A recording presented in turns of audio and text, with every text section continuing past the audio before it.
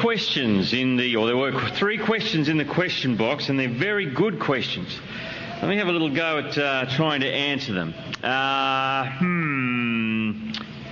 about this one?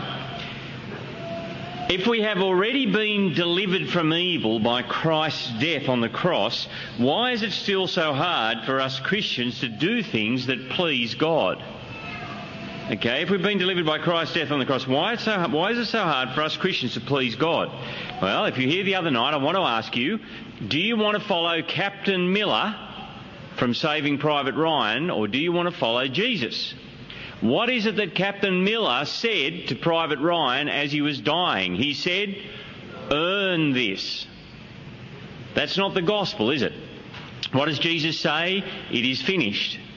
And the reason that Christian people please God is because they trust Jesus, because Jesus died for us, because there's nothing we don't earn pleasing God. God is pleased with us because of Jesus. In fact, in John chapter 6, verses 28-29, you can write these down, look at them later on, they say to Jesus, "What do we do to do the works that God requires?" Just to make sure I get it right, I'll read it to you. They asked Jesus, then they asked him, "What must we do to do the works God requires?" Jesus answered, "The work of God is this, to believe in the one he has sent." Now, Jesus died for you, and because God has given you his Spirit, you want to serve God out of gratitude. And so what it means to be filled with the Spirit in Ephesians 5, or to keep in step with the Spirit in Galatians, is that the Spirit of God will move you to want to obey God, to want to please him and so on. But the reason that God is pleased with you is not because you do good things, but because Jesus died for you. So relax, enjoy that, live with gratitude. Next one. Ephesians 1, God has predestined us for adoption through Jesus Christ.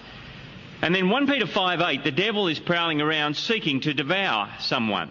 Since Christians are predestined, can the devil actually succeed in devouring us? Is that possible?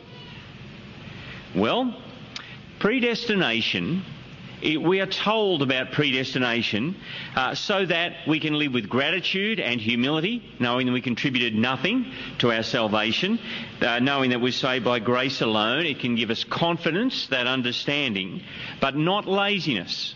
Not laziness. And God's elect, God's chosen, will be saved, but the reason they'll be saved is they will keep going. They will take the devil seriously. They will be self-controlled and alert. 2 Peter chapter 1 verse 10, keep living the right way so as to make your calling and your election sure. God's elect will keep going, will take God's warnings about the devil seriously. One last one. Why don't evangelical Christians exorcise the demons of sickness and disease anymore? Since Jesus and his disciples did it during Jesus' time. I understand that Jesus' priority was teaching the gospel, but why aren't we teaching and casting out demons of sickness? Well, first of all, we're not told to. The word exorcist is actually only used once in the Bible, in Acts 19, and it's used about the 7 sons of Sceva who try to use Jesus' name and Paul's name, and then the demon-possessed guy beats them up and the 7 of them run out of the house naked. It's in Acts 19. Would have been an interesting thing to see. Jesus did many things that we aren't to imitate. Jesus walked on water. The Apostle Peter raised the dead in Acts 8 or 9, Acts 9. So we don't do that. Now, here's the thing. Jesus is the Lord of all of the spirit world, therefore we should exercise... No, therefore we should pray to him about these things. And if a person is troubled by a demon, we pray about it. Right? We pray. We're not told to exorcise demons, but if someone is troubled, and I'm about to say that I believe that people, not Christians, but people can be troubled or possessed by some kind of spirit, we're told to pray. Not to speak directly to these spirits. We speak to the one who truly is in charge. So, 3 good questions. How about we pray that God will help us to understand his word?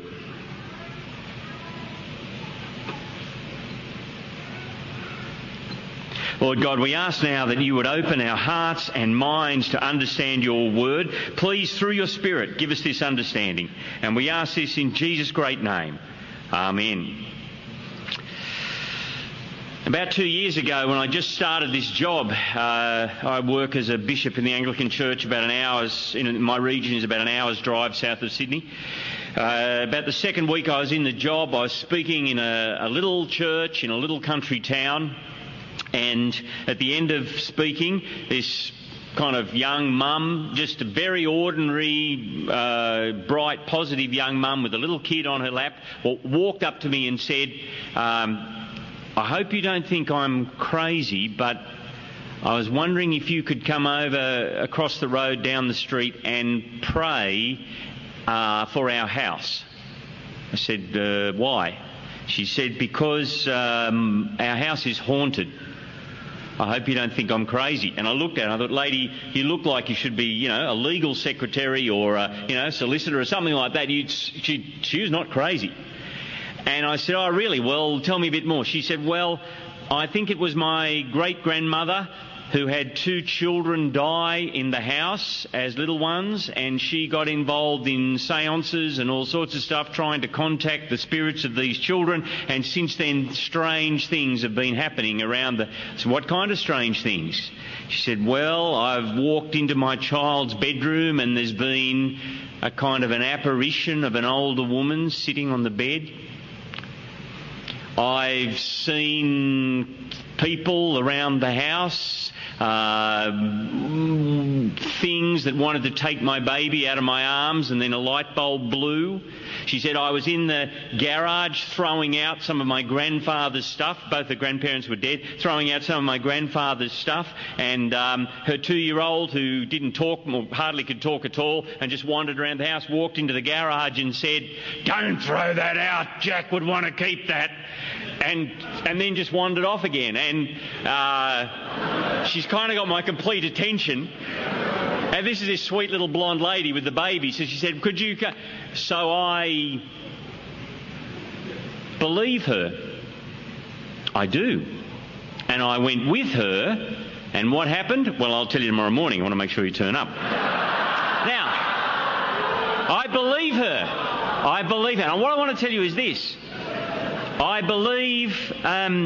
Why have I waited till talk 5 to tell you anything that's spooky? Why? I'll tell you why. Because I believe in all that spooky stuff, but it's not as important as where the real action is. You see? As soon as you hear a story like that, you think, oh, the 2-year-old said, and then did his head spin around and then he vomited, and that's kind of, whoa. It's not as important as where the real action is. Because the real damaging work that the devil does, man, have I seen the devil do some terrible things in the 2 years that I've been in my current job. I've seen him get Christians fighting with each other and just demoralise and cripple churches. I've seen him lead or seduce ministers into committing adultery or crossing sexual boundaries and seen churches implode because of it. I've seen churches that are lounging in soft, useless hedonism and are no different to the culture around them. And in each of those cases, well, the first 2, the name of Jesus is dragged through the dirt. In the second one, the name of Jesus is not taken seriously. I see the devil blind the eyes of people that I love so they cannot see the light of the glory of God in the face of Christ. And all of that is so much more terrible than a 2-year-old talking with a raspy voice. Do you see?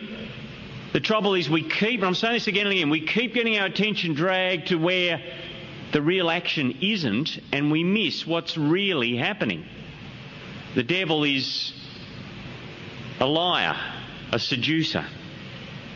And so I want to tell you, I believe in the occult, I believe in mediums, I believe in spiritualists, I believe in demons and ghosts and spirits, and the Bible tells me about those things and then says, stay away. And the Bible tells me enough, not to satisfy my curiosity, but enough that I know, stay away from it. Stay away. I believe people can be controlled by the devil and evil spirits. I believe the devil manifests himself in different ways in different cultures.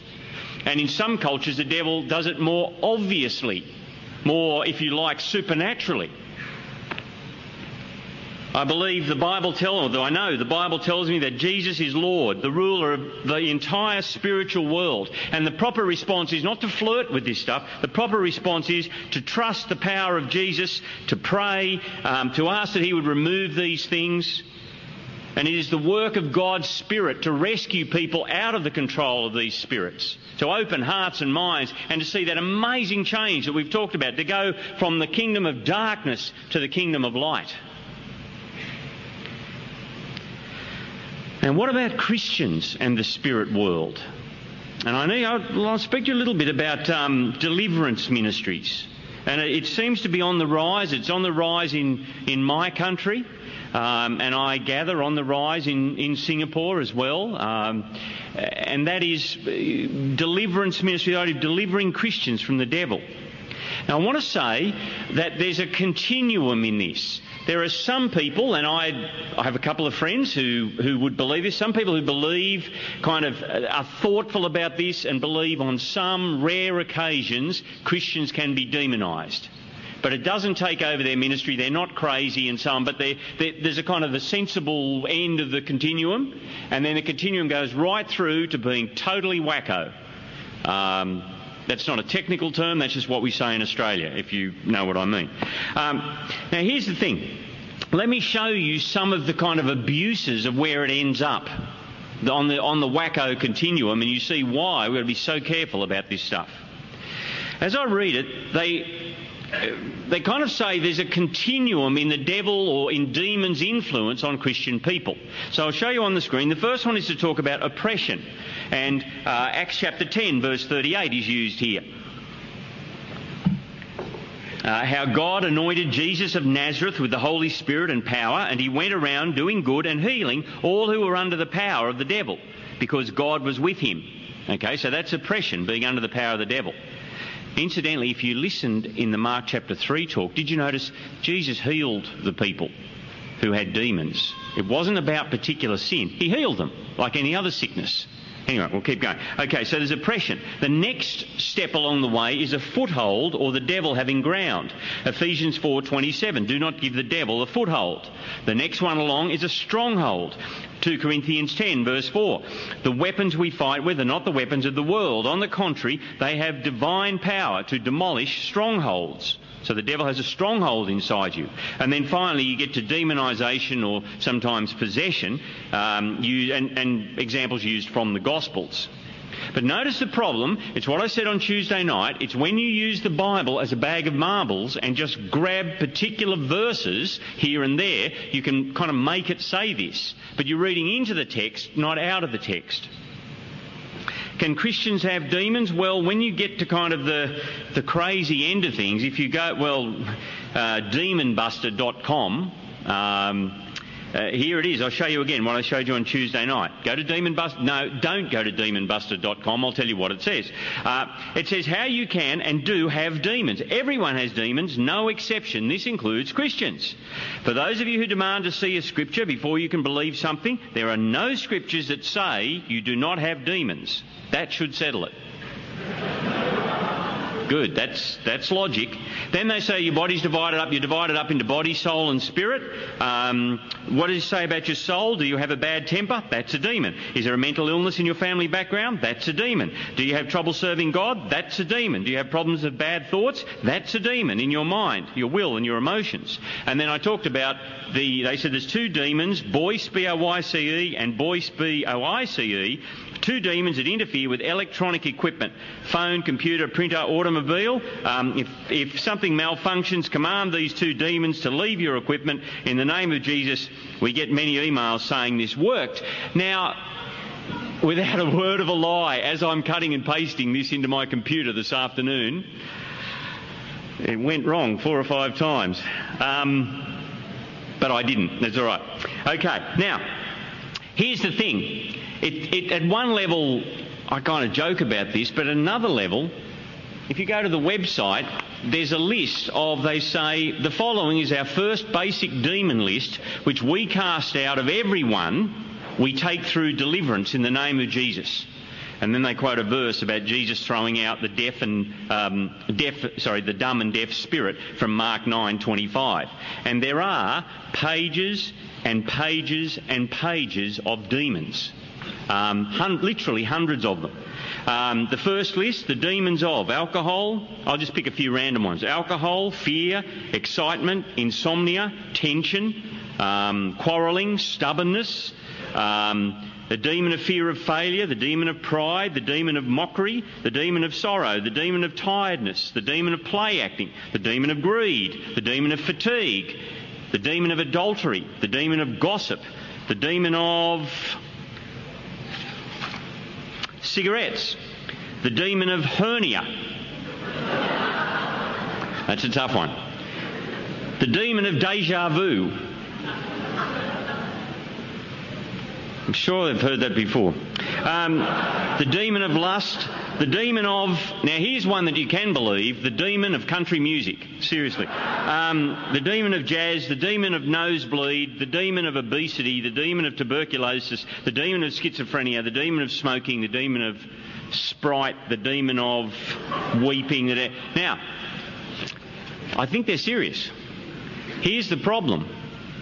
What happens when someone genuinely with mental illness, like schizophrenia, comes along and then you tell them it's a demon? Either they're pretending that the schizophrenia is better, or if it doesn't get better, they've still got the demon. And all of a sudden, whatever it is we do, and it's pretty hard to think of a sin or something, a problem that's not on this list, and I'm sure I could add more, whatever we do is not our fault. Hey, the devil made me do it. Right? It is very, very dangerous. I'll tell you how dumb it is, actually, to be honest. Just dumb. They've got an MP3 sound file on the site, which is like piano accordion music, and it's a little tune. And it says, if you can hear the Oh, the Blood of Jesus MIDI file, and it gets under your skin, that's this little soundtrack that plays, it gets under your skin, don't turn your speakers off. The demons absolutely hate this song, or any song that is about the blood of Jesus. The more this bothers you, the more demon-infested you are. You actually could get some deliverance by having the tune playing in the background, and some demons may actually leave your home or apartment too. Tape the song and play it in your home over and over again. Just let it play on your computer. Here's the bad news before you laugh too much. There are 1,100 people from Singapore who have visited this site. All right. Dangerous and dumb. Like I say, though, there's a continuum. I'm not saying everyone who believes that Christians can be demonised is like this, but I'm saying that it's a scary kind of trajectory to be on. You've got to be careful. The New Testament nowhere says that Christians have demons, and we need to be alert to the lie of the devil, is what the New Testament says. Ephesians 4:26-27, that talks about dealing with anger and so on, and it's saying don't give the devil an opportunity. Don't give him a topos, a place is the word, or a place or opportunity to use that sin to divide the congregation and to cripple your Christian life. The Gospels show demonisation. The Gospels do not show demonisation in terms of particular sin. It manifests in people being sick. Jesus casts out demons, yes, but for people with sin in their lives, he calls on them to repent and turn around and believe in him. Satan is explicitly said to have entered one man, and that is Judas. And Judas was not a Christian. Right? We're not told how these people came to have evil spirits, the ones that Jesus and the apostles heal. Jesus treats them as victims rather than particular sinners. Now here's the problem. With deliverance ministries, or many of them, not all, but many, what can happen is that this whole kind of casting out, exorcism thing takes over and becomes the focus of what's happening. And it's, it becomes the focus, and the more demons you find, the more you find, and it kind of feeds on itself. How does it end up happening? Well, didn't you just hear it? Little boy talks in old man's voice, head spins around, all that stuff. Isn't that a lot more exciting than just read your Bible and do it? Well, actually it's not, but it sounds that way, doesn't it? All right. So, we need to take responsibility for sin in our own lives. We need to pray, to ask for God's help, to repent, to turn away from sin. Ask that God's Spirit would be at work in us. But I do say it's not always quick and easy. With deep-rooted sin, with deeply damaged lives, it can take time and much prayer to start to put the pieces back together. I'm not making light of it. I'm just saying I think it's a wrong alleyway to head down. And the end point, you see the problem with the end point with deliverance ministries. So often they end in fear. And that Demon Busters website has a number of prayers that you're supposed to pray every day, and there's a whole long mantra asking for protection from all these kind of weird things and so on. And the feel of it is fear. If I don't kind of cover myself in this cloak of prayer, that I'm in great danger, and if you belong to Jesus, you need not be afraid of the spirit world. Okay, as I said, the best book to read on it is by David Powlinson. How are we going there? The best book to read on it is by David Powlinson, Powlinson, Power Encounters. It's out of print, but you can probably get it on Amazon or on the net. Okay, long introduction. What does the New Testament actually say about spiritual warfare? Have you got your Bible open? The book of Ephesians. Ephesians is a beautiful letter that the Apostle Paul wrote to a number of churches in modern-day Turkey. And the way that Ephesians works, Paul explains to them the great things that God has done for them in chapters 1 to 3. These great statements about how God has blessed them and blessed them with every spiritual blessing. And it's kind of working that through, and it's like the theology section showing what God has done. You could almost call it about being seated with Christ in chapter 2, verse 6. Seated with Christ in the heavenly realms. Then from chapter 4 through to 6, verse 10, he talks about living out the implications of that. The NIV translates the word as live, but what Paul literally says is walk. Walk out how you live. Walk the implications of that. 5 different times in the letter he talks about walk this way. So what's God done for you? How are you to walk that out? And then you get to 6 verse 10 and he says, not walk, but stand. Stand firm. In fact, 4 times, verse 11, verse 13, verse 14, he says, stand. Stand firm. And that is, you're in a battle. You're fighting with the evil one. Stand firm. Put your armour on. So what does spiritual warfare look like? The rest of tonight's talk, tomorrow morning, we're going to look at verses 10 through to 20. Tonight we'll just look at verse 10 through to 13. So what does he say? What does it look like to live in the spiritual war zone, to stand in terms of spiritual warfare? Verse 10, finally, be strong in the Lord and in his mighty power. Put on the full armour of God so that you can take your stand against the devil's schemes. In verse 10 he says, be strong. It's actually in a passive voice, what it literally says is, be made strong. Or God will make you strong. Or look to God to make you strong. And what Paul's doing here, just see if you can switch on with me on this. It's a little bit hard. If you miss it, I'll come back. But let me just show you what Paul's doing here. He's talking about the power of God and then the enemies that we face that have been defeated, and he's actually echoing back to chapter 1. It can be a little bit hard to see it because the NIV just changes the translation just a little bit. It's accurate, but let me just show you in the New American Standard Bible, which is really kind of a literal translation, and I'll show you on the screen, Ephesians 6 verse 10, and I'll show you these 2 things. What it says is, finally, be strong in the Lord and in the strength of his might. Right? The strength of his might. Put on the full armour of God so that you will be able to stand firm against the schemes of the devil. For our struggle is not against flesh and blood, but against the rulers, against the powers, against the world forces in this darkness, against the spiritual forces of wickedness in the heavenly places. So he says, be strong in the strength of his might, and the great enemies are the rulers and the powers, these nasty spiritual forces that are kind of there. Now that's an exact echo of what he says in chapter 1. I'll show you on the screen. What's he say? In the second half of chapter 1, he's praying for the Ephesians, prayer that we should pray for one another. He prays that God would switch on their minds, that they'd know the truth and that they'd know the power of God. See verse 19, that they'd know what is the surpassing greatness, chapter 1 verse 19, the surpassing greatness of his power towards us who believe. What's the power?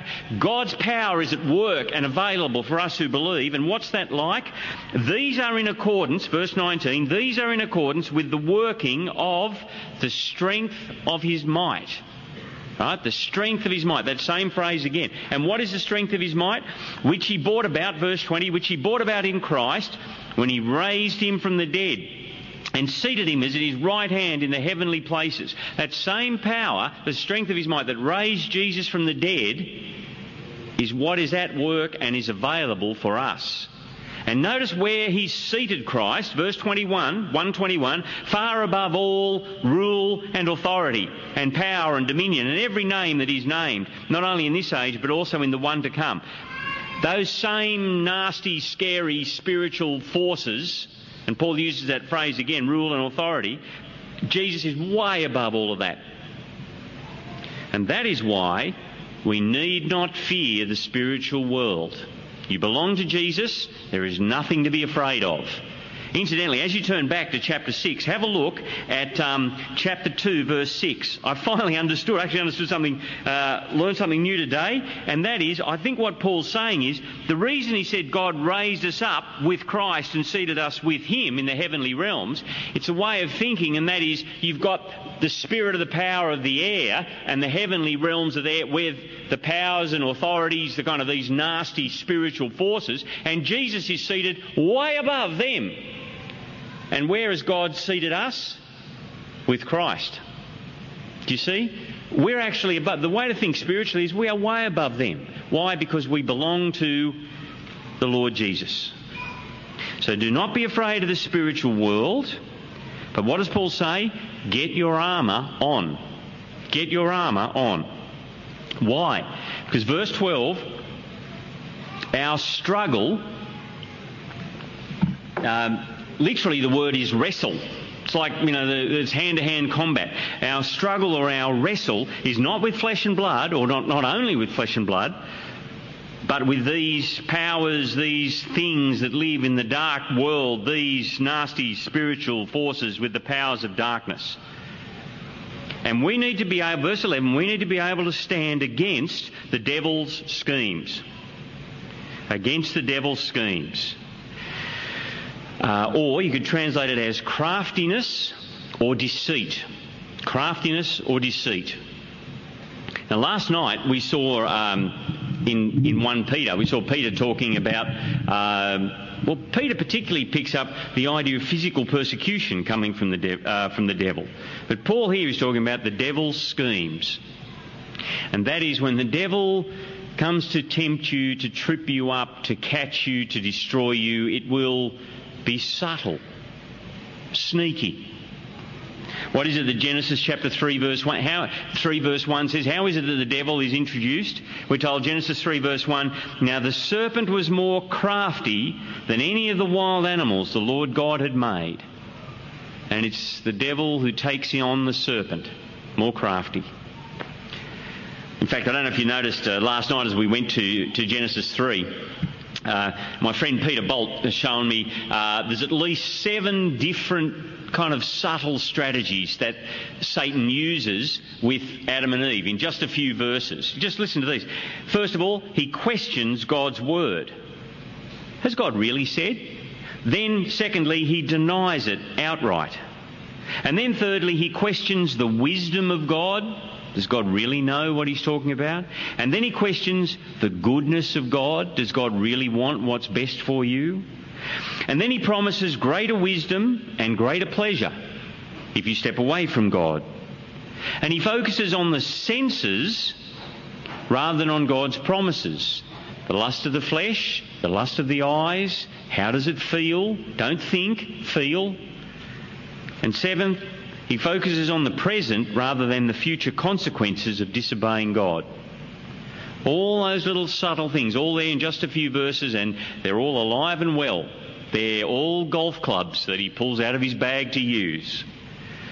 I thought what I might do is just go through and give you 6 examples of... sorry.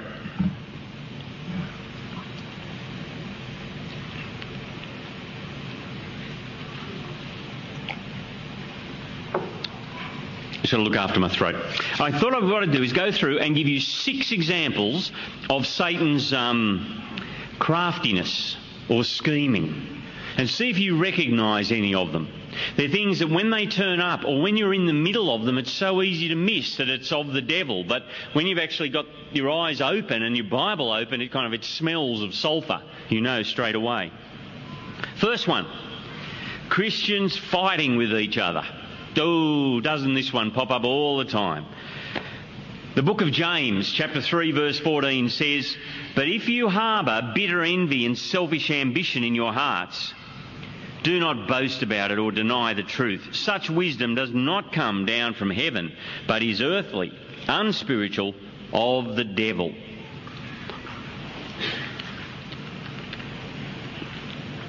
For where you have envy and selfish ambition, there you find disorder and every evil practice. Christians fight with each other. And so often we fight about stuff that's stupid or unimportant. And do you know what? Christians fighting with each other cripples churches. It does. It only takes a small percentage of people in a church to be fighting with each other, and the church is useless. There are churches in my region, we're taping this, aren't we? Okay. There are churches in my region that have been closed. Those in authority have closed them down because of the way that people were behaving. What does James talk about? Bitterness, selfish ambition. And when you're in the thick of it, it's so easy to think that you're right. Oh, I'm right. We are kind of... And the fights I've seen in 25 years, very few of them have been about, did Jesus rise from the dead? I'm on. If you're going to have a fight about the resurrection, let's go. But we end up fighting about carpet or money or, trivia. The Apostle Paul understood. And what he understood is it's essential that we be quick to forgive each other. Let me show you what he says in 2 Corinthians chapter 2, verse 10. He says, if you forget, and there's been kind of falling out and difficulty between him and the Corinthians and within the church, and Paul knows, we've got to fix it up quickly. We must forgive each other. He says, if you forgive anyone, I also forgive him. And what I have forgiven, if you forgive anyone, I also forgive him. And what I have forgiven, if there was anything to forgive, I have forgiven in the sight of Christ for your sake, in order that Satan might not outwit us. For we are not unaware of his schemes. Do not fight with other Christians over trivia, over stuff that's unimportant, over selfish ambition. Okay, that's one. Second one that comes up in relation to the devil is anger. If you've got Ephesians open there, just have a look at Ephesians 4:26. In your anger, do not sin. Do not let the sun go down while you are still angry, and do not give the devil a foothold. The word topos just means place, opportunity, or foothold. Now, is anger always a bad thing? No, anger can be a good thing, can't it? How do I know? Well, the Lord Jesus got angry. In Mark chapter 3, Jesus is angry with the religious leaders and their hardness of heart, that they want to use the man with the crippled up hand. They want to use him as bait rather than see him healed. And Jesus is angry. Or in John chapter 2, Jesus is angry when he sees God's temple turned into a market and God's name dishonoured. He makes a whip and clears the temple. Jesus is angry about the right things: injustice, hard-heartedness, dishonouring God. Unfortunately, my anger is usually selfish. My anger is about when I don't get what I want, or when someone else hasn't done what I think they should do, or my expectations aren't met, or that's why I get angry. And that's why James tells us in chapter 1, verse 19, my dear brothers, take note of this. Everyone should be quick to listen, slow to speak, and slow to become angry. For man's anger does not bring about the righteous life that God desires. Almost always when I get angry, it's for the wrong reasons. And what's Paul saying? The devil will grab a hold of that and use that pride, the self-righteousness in it, the anger, and wreck your own life and damage the church. And I figure there's actually two kinds of anger. There's hot anger when you do things kind of impulsively. Actually, I saw a story about an angry man the other day. It kind of jumped out. Did you notice? It might have made the papers in Singapore. Beijing, 24th of May this year. Here we go. Man shoves would-be suicide jumper off bridge for holding up traffic. I thought, this man was angry. How's the story go? It's from the newspaper in England reported it on the net about China. A Chinese man whose threat to commit suicide held up traffic on a busy bridge for 5 hours was shoved off the structure by a furious motorist. Liang Jiang, however, forgive the pronunciation, Liang Jiang, 66, a retired soldier, broke through a police cordon, reached out his hand to shake the hand of the would-be jumper, Chen, before pushing him off the bridge. I pushed him off the bridge because jumpers like Chen are very selfish, he said. Their action violates a lot of public interests. Mr. Lai was quoted as saying by the Chinese daily newspaper. He added, they do not really dare to kill themselves. Instead, they just want to raise the relevant government authorities' attention to their appeals. Chen fell only 10 yards onto a partially inflated emergency air cushion and was treated in hospital with wrist and back injuries. Mr. Lian was detained by police. 5 hours waiting? I don't think any jury in the world will convict him. But what's Paul saying? With hot anger, deal with it that day. Deal with it quickly. Don't let the sun go down on your anger. Means deal with it quickly. Go and see the person, speak to them, forgive them. Don't let it fester. You know, there's kind of cooler anger as well, really. I think it comes as you get kind of middle-aged. Like, is it just me, or is it lately the world's just like full of idiots? Is it just me? Or does it just happen when you kind of get near the big 5-0? What do you reckon, Pastor Chris? Do you think the world's full of idiots all of a sudden? No, you're not background grumpy like me. I'm background grumpy. Just kind of this low level, the world's full of idiots, grumpy, and if that's you, get rid of it, because the devil loves that kind of stuff. In fact, look at what Paul's teaching us about the way we treat each other in the church. Ephesians chapter 4, look at verse 26, and I'll just keep reading with you, and you see it's all about relationships and how we treat each other. And look at both the spiritual powers are there. Okay, so verse 26, in your anger do not sin. Do not let the sun go down while you are still angry. Deal with it. And do not give the devil a foothold. He who has been stealing must steal no longer, but must work, doing something useful with his own hands, that he may have something to share with those in need. Don't steal from one another. Do not let, verse 29, do not let any unwholesome talk come out of your mouths, but only what is helpful for building others up, according to their needs, that it may benefit those who listen. Don't speak to one another the right way.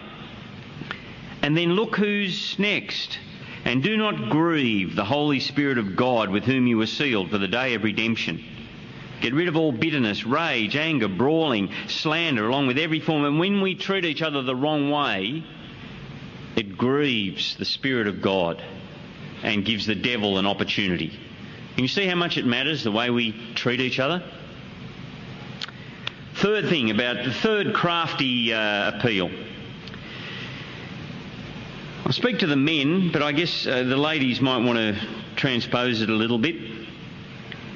But what's crafty, what sneaks up on us, what we won't see is, gentlemen, when she turns up, she won't be wearing a red asbestos tracksuit. There'll be no horns and no tail. She won't have smoky breath. She'll be as sweet as honey. And she'll be at the office, and she'll understand you.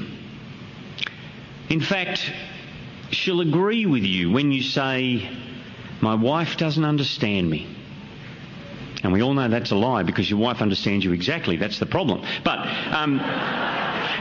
And she'll say, yes, that's true, your wife doesn't understand you. And at first you'll accidentally bump into her and look into her eyes, and she will even smell good. And then you'll deliberately bump into her and linger after meetings as you talk with her, and then begins a whole series of little compromises, deliberate decisions, and you end up in adultery or in sexual sin. No one ever makes one decision to commit adultery. It's dozens, hundreds of little compromises. The heart is deceitful and desperately wicked, and the mind justifies what the heart desires. I think the scariest story in the Bible is the story that you find in 2 Samuel about David and Bathsheba. David's life as he walked with God up and up and up and up to the peak of the nation. And then in that one incident, he makes a whole series of wrong decisions, does the wrong thing a number of times, and, well, his life's a slow-motion train wreck after that. He's out, well, first of all, he should have been out fighting with his army. Instead, he's doing the Hugh Hefner thing with his, kind of in the afternoon, he's just had a little snooze and he's wandering around his dressing gown on the roof, and he sees the woman. That's the wrong thing to do. Sees the woman, has the opportunity to walk away and says, no, who is she? Finds out, has the opportunity to do nothing then, and then sends for her, and all those decisions. And I thought later, after he's done it all, I thought, what's wrong with David? Did David think that, God wasn't going to see? What's wrong with him? It's like, hasn't he read Psalm 139? Where can I go from your presence? If I go across the ocean, you're there. If I go to the bottom of the ocean, you're there. If I go up to the sky, you're there. You're there everywhere. You even saw me before I was born. You know my going out and my coming in. You know everything about... What did David think? Hadn't he read Psalm 139? And then I went and checked. And you know what? He wrote it. Don't you think that's troubling? I'm serious. The man who wrote that psalm committed adultery in the presence of God. Why? Because sin is seductive. And the devil leads us on with honey that will destroy us. Will you turn to 1 Corinthians chapter 6? I want to show you a very important thing about spiritual warfare. 1 Corinthians chapter 6. The Apostle Paul says, 1 Corinthians chapter 6, verse 18, he says, negotiate and manage sexual immorality very carefully. No, he doesn't, does he? What does he say? He says, flee. Run away from sexual immorality. Why? Because you can't negotiate with it, you can't manage it, you just run from it. Flee from sexual immorality. All other sins a man commits are outside his body, but he who sins sexually sins against his own body. Do you not know that your body is a temple of the Holy Spirit who is in you, whom you have received from God? You are not your own, you were bought at a price. Therefore, honour God with your body. Stay away from this sin. Don't make those first compromises. And then he says, God's positive about staying pure. Now for the matters you wrote about. So you've got sexual sin, or if you like bad sex, then good sex. Chapter 7. Now for the matters you wrote about. It is good for a man not to marry. I think that's what the Corinthians were saying. It's good not to get married. All right? But Paul says, no. Verse 2, but since there is so much immorality, each man should have his own wife and each woman her own husband. Now we come to some very important verses. The husband should fulfil his marital duty to his wife, and likewise the wife to her husband. The wife's body does not belong to her alone, but also to her husband. In the same way, the husband's body does not belong to him alone, but also to his wife. Do not deprive each other, except by mutual consent and for a time, so that you may devote yourselves to prayer. Then come together again, so that what? So that Satan will not tempt you because of your lack of self-control. Now what that means is, it is a very important part of spiritual warfare that married couples have lots of sex. So, gentlemen, it is your duty to care for your wife's... Isn't this a great verse? Gentlemen, it is your duty to care for your wife's physical, emotional, sexual needs. You should report early, offer overtime, and be enthusiastic about it. Ladies, it is your duty to meet your husband's needs. Now, I say it in all seriousness. Married couples, keep each other pure. Avoid the temptation that Satan brings because of lack of self-control. Lots of sex. Okay? Gentlemen, it's a wonderful verse, isn't it?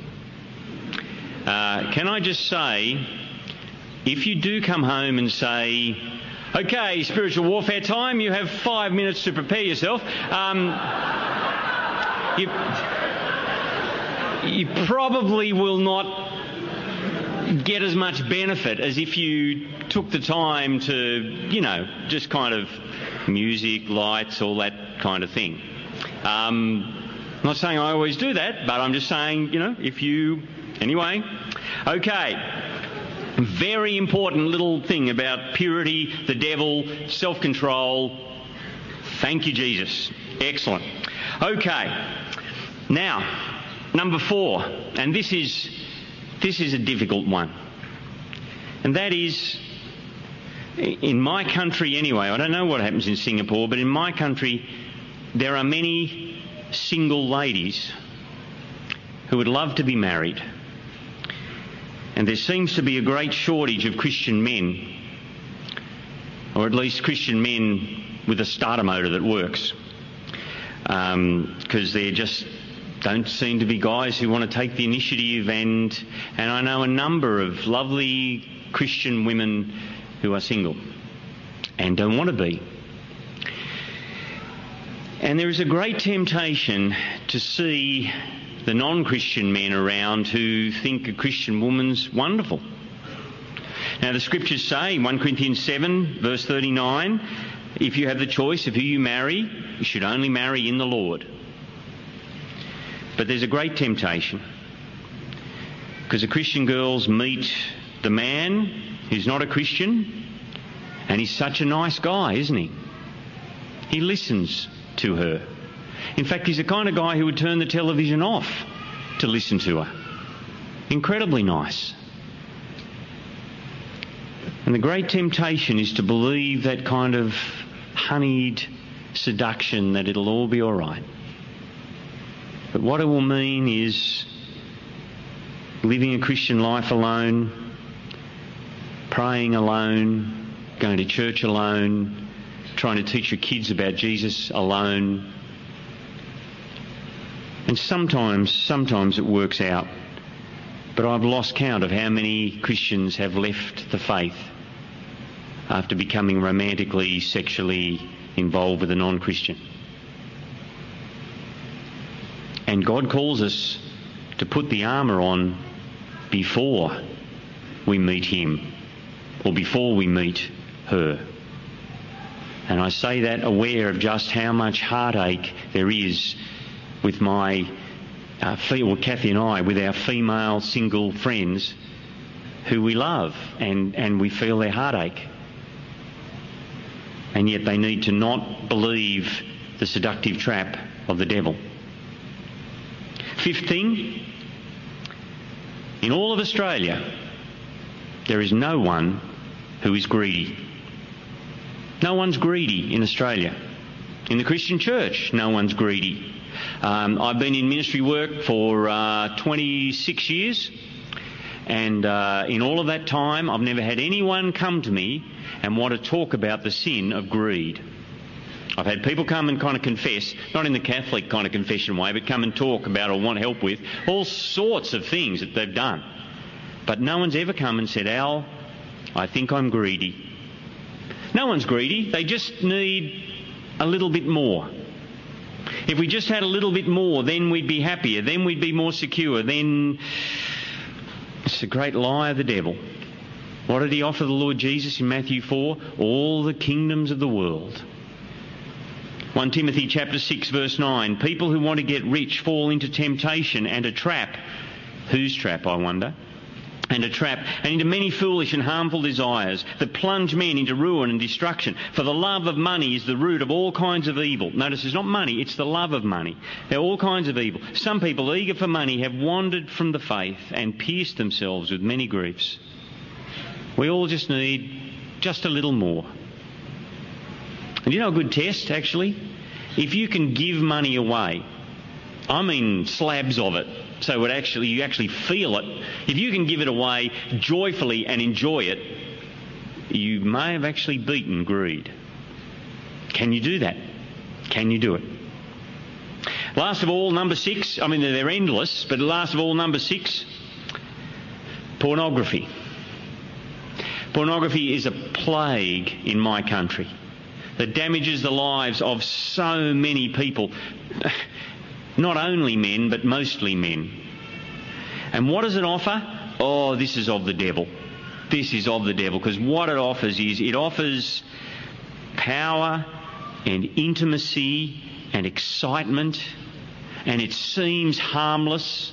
After all, hey, it's just you and a screen, or you and a magazine, or you and a movie, or whatever it is. It just seems harmless. But the damage it does. It is poison. It's honey-coated, honey-flavoured poison.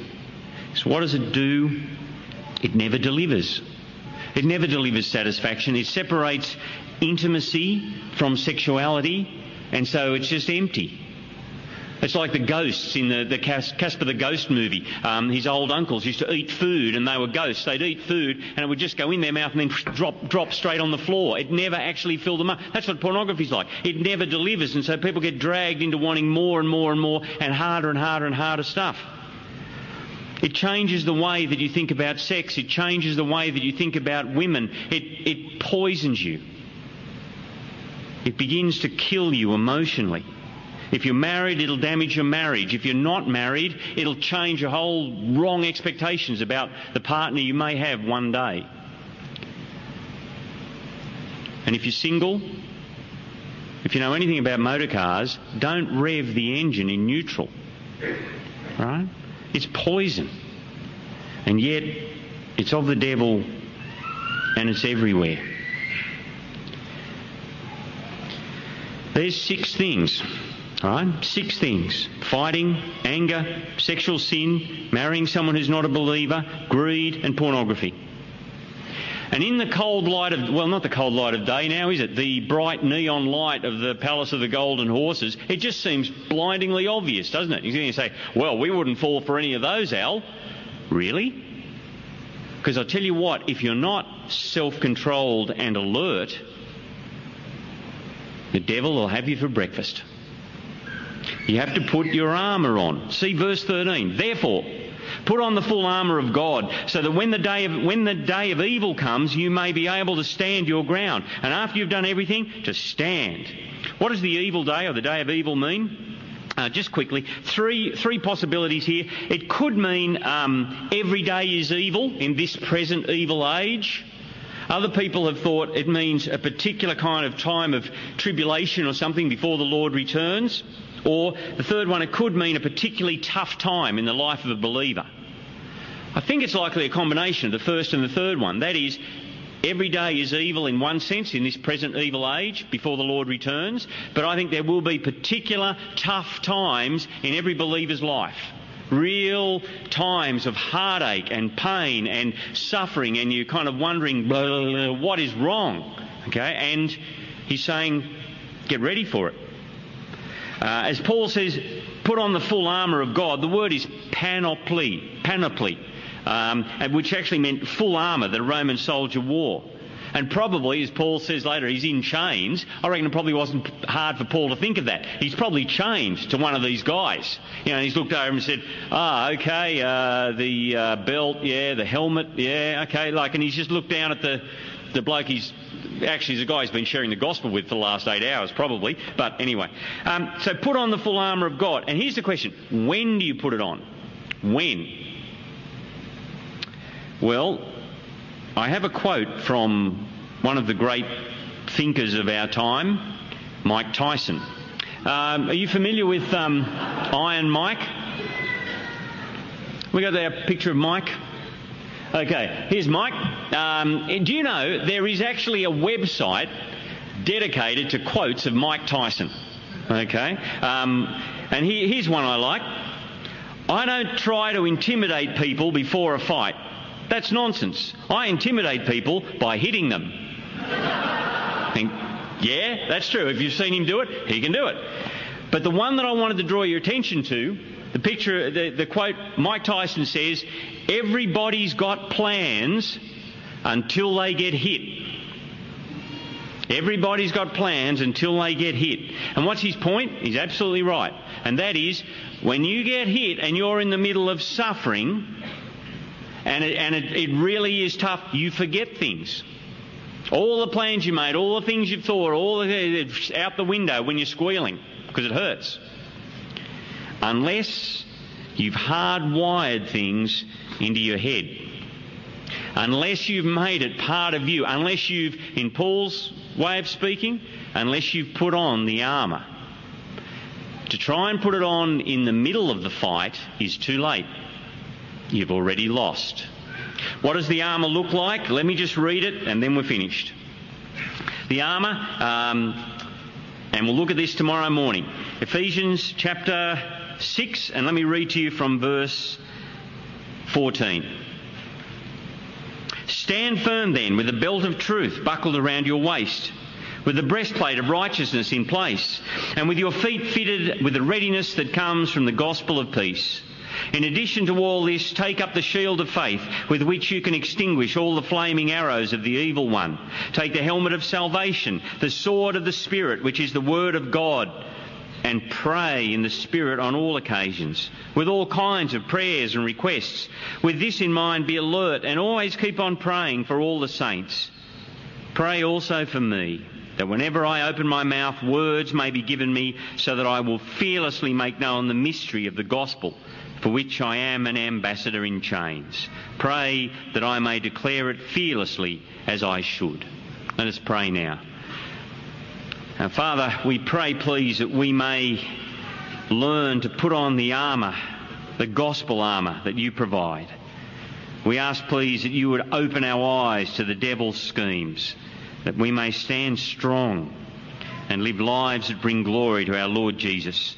Please, our Father, if we are flirting with the devil, if we have been seduced, if there is sin in our life, please show us that, so that we might turn away from it and find forgiveness. And we ask all these things in Jesus' great name. Amen.